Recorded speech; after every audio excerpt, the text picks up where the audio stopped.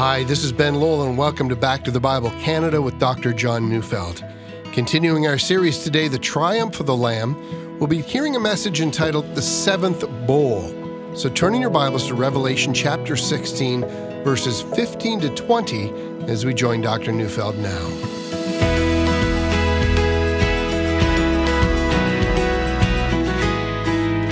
There is an illusion that most of us treasure in our hearts. It's the illusion that everything will always remain as it is. You know, when we were children, we did believe that we would grow up, but that seemed so very far away that it made it feel like the present would remain for such a long time. I know as we get older, life and change seems to speed up, but still, there is this illusion of stability. And then very suddenly, everything can change. The person who hears the words, "it's cancer," suddenly feels the world is abruptly altered and nothing will ever be the same. Really, the same is true for the person who loses his or her job, or the person whose spouse tells him or her that he or she wants a divorce, and so on. I guess what I'm saying is that we never know when we're going to round a corner and the world will never be the same. And one of the reasons so many of us are shocked and bewildered and even embittered when this happens is that we just didn't imagine that our present circumstances really were always hanging by a very slender and delicate thread, a thread that was just bound to break. But we don't see it that way. We tend to think that life is stable, that things will always carry on as they have. You know, generations come, generations go, we think, and the earth remains, and so does the present nature of things. You know, I often think about how the world must have changed between the 1920s and the 1930s. You know, the 1920s were called the Roaring Twenties. The economy was booming. People were moving from farms to the city. New inventions were capturing everyone's attention. The war to end all wars had been fought and won, and now peace and prosperity and optimism filled the cultures of North America and Europe. But in 1929, the stock market crashed, and North America was experiencing one of the greatest droughts ever, and millions upon millions were left unemployed as companies and banks suddenly went broke, and a new wave of extremism was growing around the world, finally leading to the Second Great War of the century. How quickly things change. You know, often when disaster comes, it comes with stunning suddenness. The Bible speaks of the time of the end of the age in exactly that way. 1 Thessalonians 5 verse 3 says, "While people are saying there is peace and security, then sudden destruction will come upon them as labor pains come upon a pregnant woman." Or listen to Peter's words recorded in 2 Peter 3 verse 4. "They will say, 'Where is the promise of his coming?' For ever since the fathers fell asleep, all things are continuing as they were from the beginning of creation." Nothing ever changes. That's what they say. Peter goes on to say, that's what people thought at the time of the great flood when it swept them away. Still not convinced how suddenly things change? Still believe that things only change slowly? Well, think of the fact that something sprang to life from nothing when God merely spoke a word. And that's the very essence of the thing. When God speaks, the external world conforms to him. Hence, any time God speaks, he's able to do the thing he intends. Psalm 115 verse 3 says, "Our God is in the heavens. He does whatever pleases him." When we last studied Revelation 16, we had come to the pouring out of 7 bowls containing the wrath of God. The first resulted in painful sores on all who followed the Antichrist, and the second resulted in the oceans dying, and the third, the fresh water was turned to blood. The fourth, the sun was changed and scorching the earth. The fifth, the kingdom of Antichrist was plunged into darkness. The sixth, the kingdoms of the world gather at Armageddon to fight against the return of Christ. And at this moment, there's a very short break in the action, that is, before the 7th bowl is poured out. So I'm reading Revelation 16, verse 15. It says, "Behold, I am coming like a thief. Blessed is the one who stays awake, keeping his garments on, that he may not go about naked and be seen exposed." Now, these are the words of Jesus. He himself interrupts and stops John from telling of the 7th bowl. That's because we're not to think about the events of Revelation just to tell us what's going to happen in the future. We're to make application. We're to read the book of Revelation as it relates to our lives today and learn what these words mean for our everyday practical lives. And so Jesus' first words are that he's coming like a thief. Now, there are two other places in the New Testament where those very words are also being used. The first is found in 1 Thessalonians 5, verses 2-4. Here Paul is instructing the Christians in the ancient city of Thessalonica. He says, "For you yourselves are fully aware that the day of the Lord will come like a thief in the night. While people are saying there is peace and security, then sudden destruction will come upon them as labor pains come upon a pregnant woman, and they will not escape. But you are not in darkness, brothers, for that day to surprise you like a thief." You see, for Paul, the analogy of a thief in the night is the unexpected and sudden nature of the thing. A thief does not announce his coming, neither does he take his time. His advantage is sudden, unexpected, and quick action. And in using this analogy, Paul is saying that the coming of the Lord is only like a thief in the night for those who don't anticipate his coming, nor are they aware of the season they're in. See, for them, just like Peter said, they assume that all things are going to go on as they always have. There will be peace and security in my time. They only anticipate more of the same, not the sudden inbreaking of God. But you're not in the darkness, Paul says to believers. One almost gets the idea of the difference between the person who's turned out the lights and gone to sleep in peace, and opposed to that is the person whose lights are on, expecting the thief at any time. Later in the passage, Paul says that believers belong to the day and not to the night. They stay awake. They view the times in which they live with sober judgment. Now, the second text is found in 2 Peter 3, verse 10. Peter says, "But the day of the Lord will come like a thief, and then the heavens will pass away with a roar, and the heavenly bodies will be burned up and dissolved, and the earth and the works that are done on it will be exposed." And in Peter's thinking, the thief in the night phrase belongs to more than just the second coming of Jesus. Now listen, yes, it does refer to Christ's second coming, but notice Peter speaks about the heavens passing away and the end of this present order. That means everything from the return of Christ to the great judgment to the destruction of the earth, followed by the creation of the new heavens and the new earth. And that's why Peter says the sudden, unexpected thing that will happen is everything that's included in that phrase, the day of the Lord. I think this must then include everything from the beginning of the tribulation to the end of the present age. Peter says the entire package of things will break into this world with such unexpected speed, it will seem to this earth that happened as suddenly as a thief breaking into a house. Suddenly and unexpectedly, the world changes. Now, in Revelation chapter 16, verse 15, Jesus clearly has in mind both what Paul and Peter said. After all, Jesus is the one who trained both Paul and Peter. He is saying that for the kingdom of the Antichrist, they're suddenly going to find themselves in full military force on the plains of Armageddon. Imagine that. They're marching to Jerusalem to prevent the Messiah Jesus from taking his seat in Jerusalem. And on the way, the battle is arrayed, and wow, it's on the plains of Jezreel. And as unexpectedly as a thief breaking into your house, they realize they're right now involved in the battle of Armageddon, the last great battle on earth. Now then, says Jesus, I have a word that you should take from this. Blessed is the one who stays awake. Matthew 24, verse 42, Jesus told his disciples, therefore stay awake, for you do not know on what day your Lord is coming. And then he adds, if the master of the house had known at what part of the night the thief was coming, he would have stayed awake. So the meaning's plain. It's not just that we are to have a sense of expectation, yet we're supposed to have that, but we are to live in such a way that indicates we're ready for the day of the Lord. See, our Lord is telling us not to lose perspective. If it seems to you that the kingdom of this world is winning, don't you lose perspective. It seems to you that all manner of advantages are to be had by living in concert with this world. Don't lose perspective. Keep Christ and his eternal kingdom as prime in all of your concerns.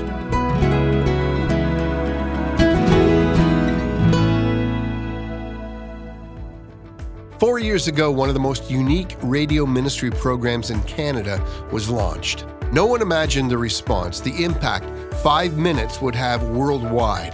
Laugh Again with Phil Callaway has become a staple for those looking to be encouraged, challenged, searching for hope and joy, always founded in a walk with Jesus. In 2019, we're celebrating 5 years of Laugh Again, and we're doing so in the same unique way we launched the program, a Laugh Again Caribbean cruise, February 3rd to the 10th, 2019. Details are still under construction, but if you're looking for a week of refreshment, laughter, fellowship, and spiritual encouragement with family and friends, join Phil Callaway, Isaac Dagno of In Doubt Ministries, and special musical guests and entertainment to be announced soon. For information on how you can be part of the 5th anniversary Laugh Again cruise, check out laughagain.ca or call us at 1-800-663-2425.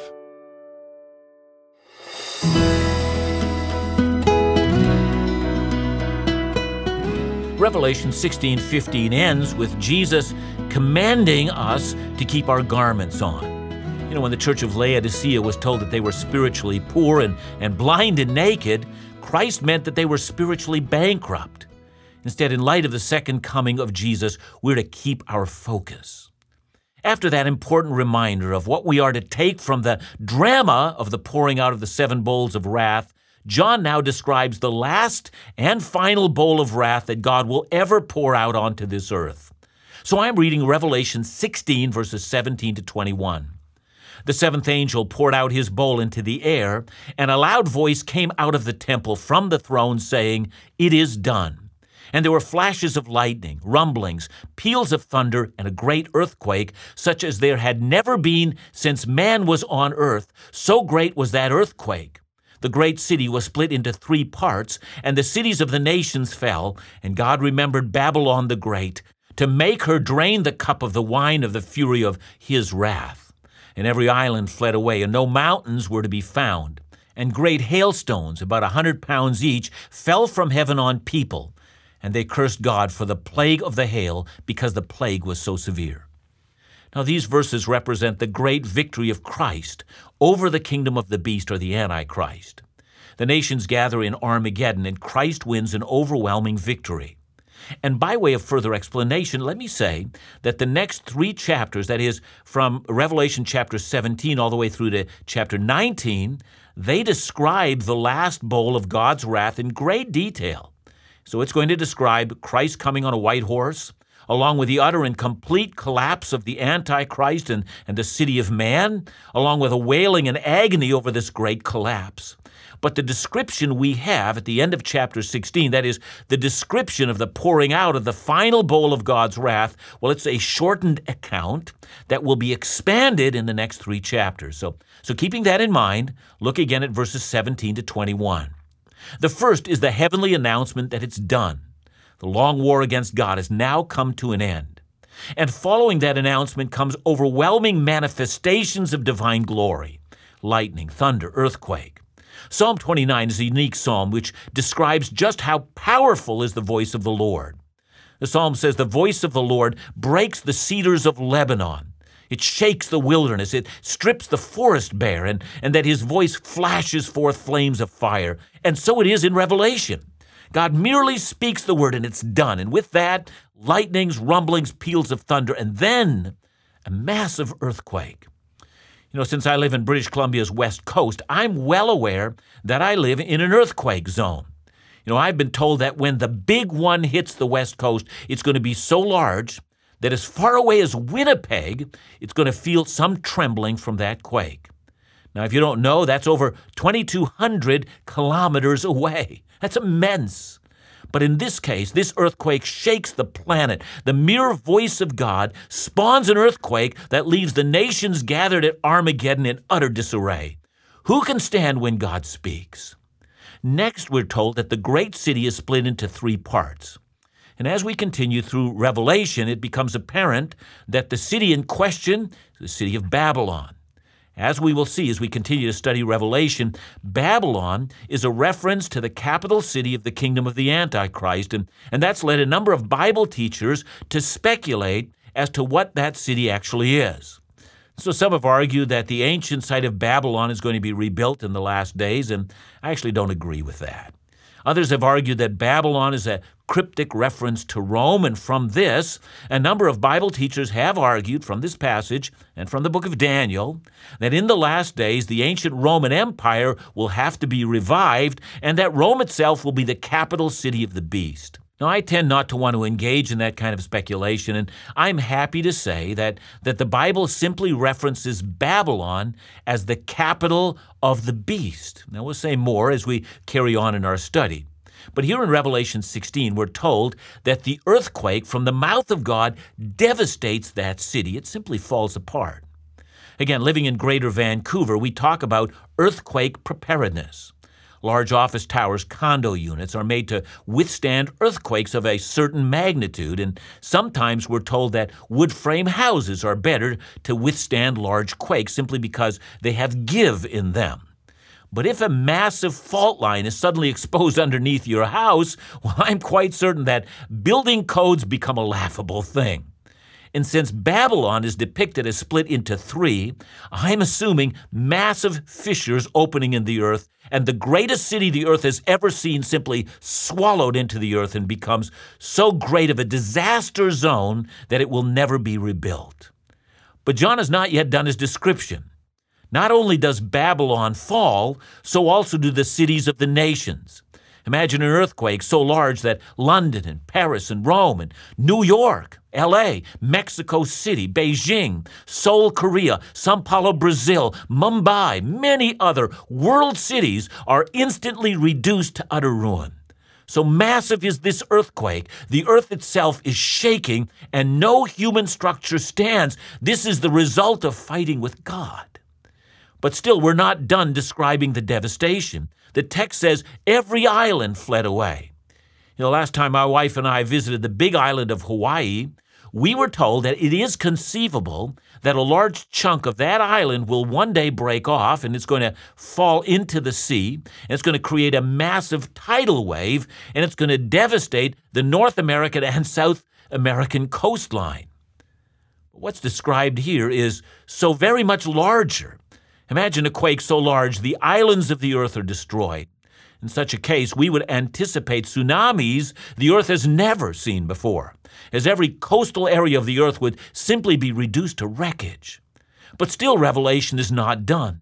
The text says no mountains were to be found. Now again, I live close to the Cascades. It's a beautiful mountain range that runs down the west coast, and when you get further inland, the Cascades give way to the magnificent Rockies. And I want you to imagine the geological upheavals that gave rise to such magnificent mountains. Geologists speak of this clash of major tectonic plates that formed so massive of a phenomenon. And now, a phenomenon larger than what created them leaves the mountains falling into one another. In such a case, one must imagine huge sections of the earth that are uninhabitable. And then the hailstones. I read the last words of Revelation 16, trying to grasp the magnitude of what we read, beginning with great sores on humanity, followed by the destruction of the earth's great waters, massive changes in temperature, and now this.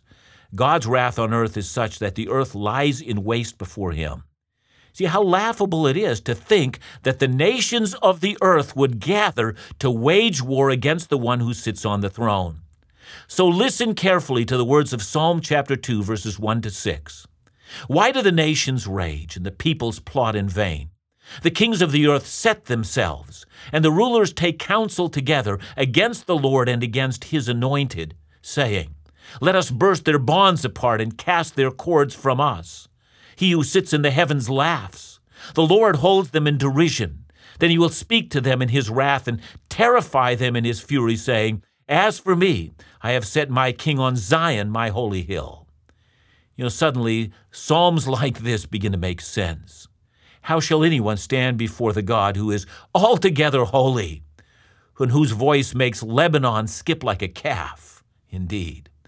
And as our passage ends, whoever's left on earth is alive after these terrifying events, they simply curse God. It's all they can do. They've been utterly and overwhelmingly defeated. They will never rise again.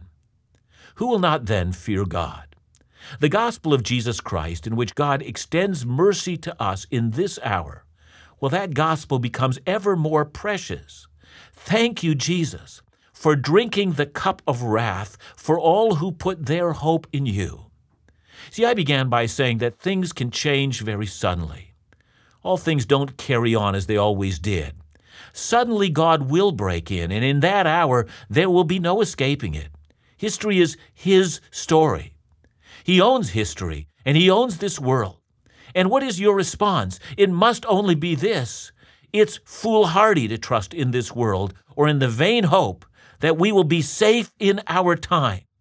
It's wisdom to remember that the only place of safety is found in finding peace with God through His Son, Jesus Christ. Come to Him today and simply say, Lord Jesus, I confess my sins, and I forsake my trust in myself and in the things around me. I want to, from this day onward, trust in You alone. Give me a heart of faith so that I might grasp onto the promises that are true and live eternally in Your presence. Amen.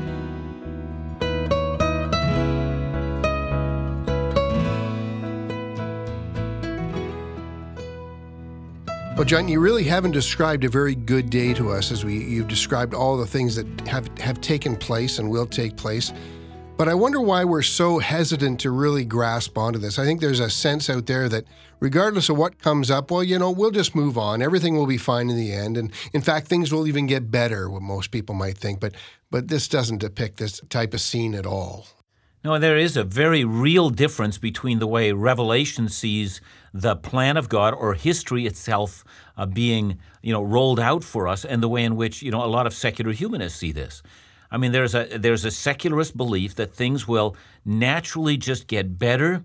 I mean, eventually we're going to conquer all diseases, and eventually, our technology is going to free us from everything. I mean, eventually a lot of things. But the book of Revelation says eventually and suddenly God will break into the present hour, and He will claim the earth that He has created as His own. And in that day, He will bring the nations of the world to judgment.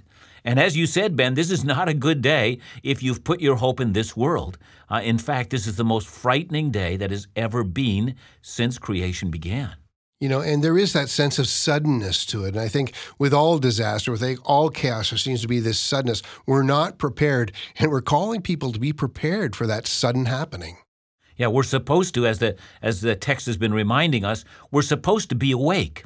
In other words, be alert, put your hope fully in Christ, wait for His coming, and in that way, this is a good day.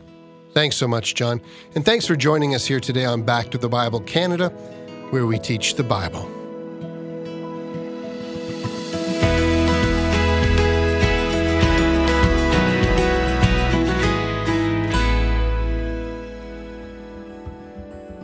As we begin to reflect on the Easter season, we want to help you dig deeply into the significance, drama, and ultimate selfless sacrifice of Jesus. First, listen intently to Dr. Neufeld's new 2-week Easter series beginning Monday, March 18th. That can be heard on this station, online at backtothebible.ca, or by downloading the podcast or Back to the Bible Canada's mobile app.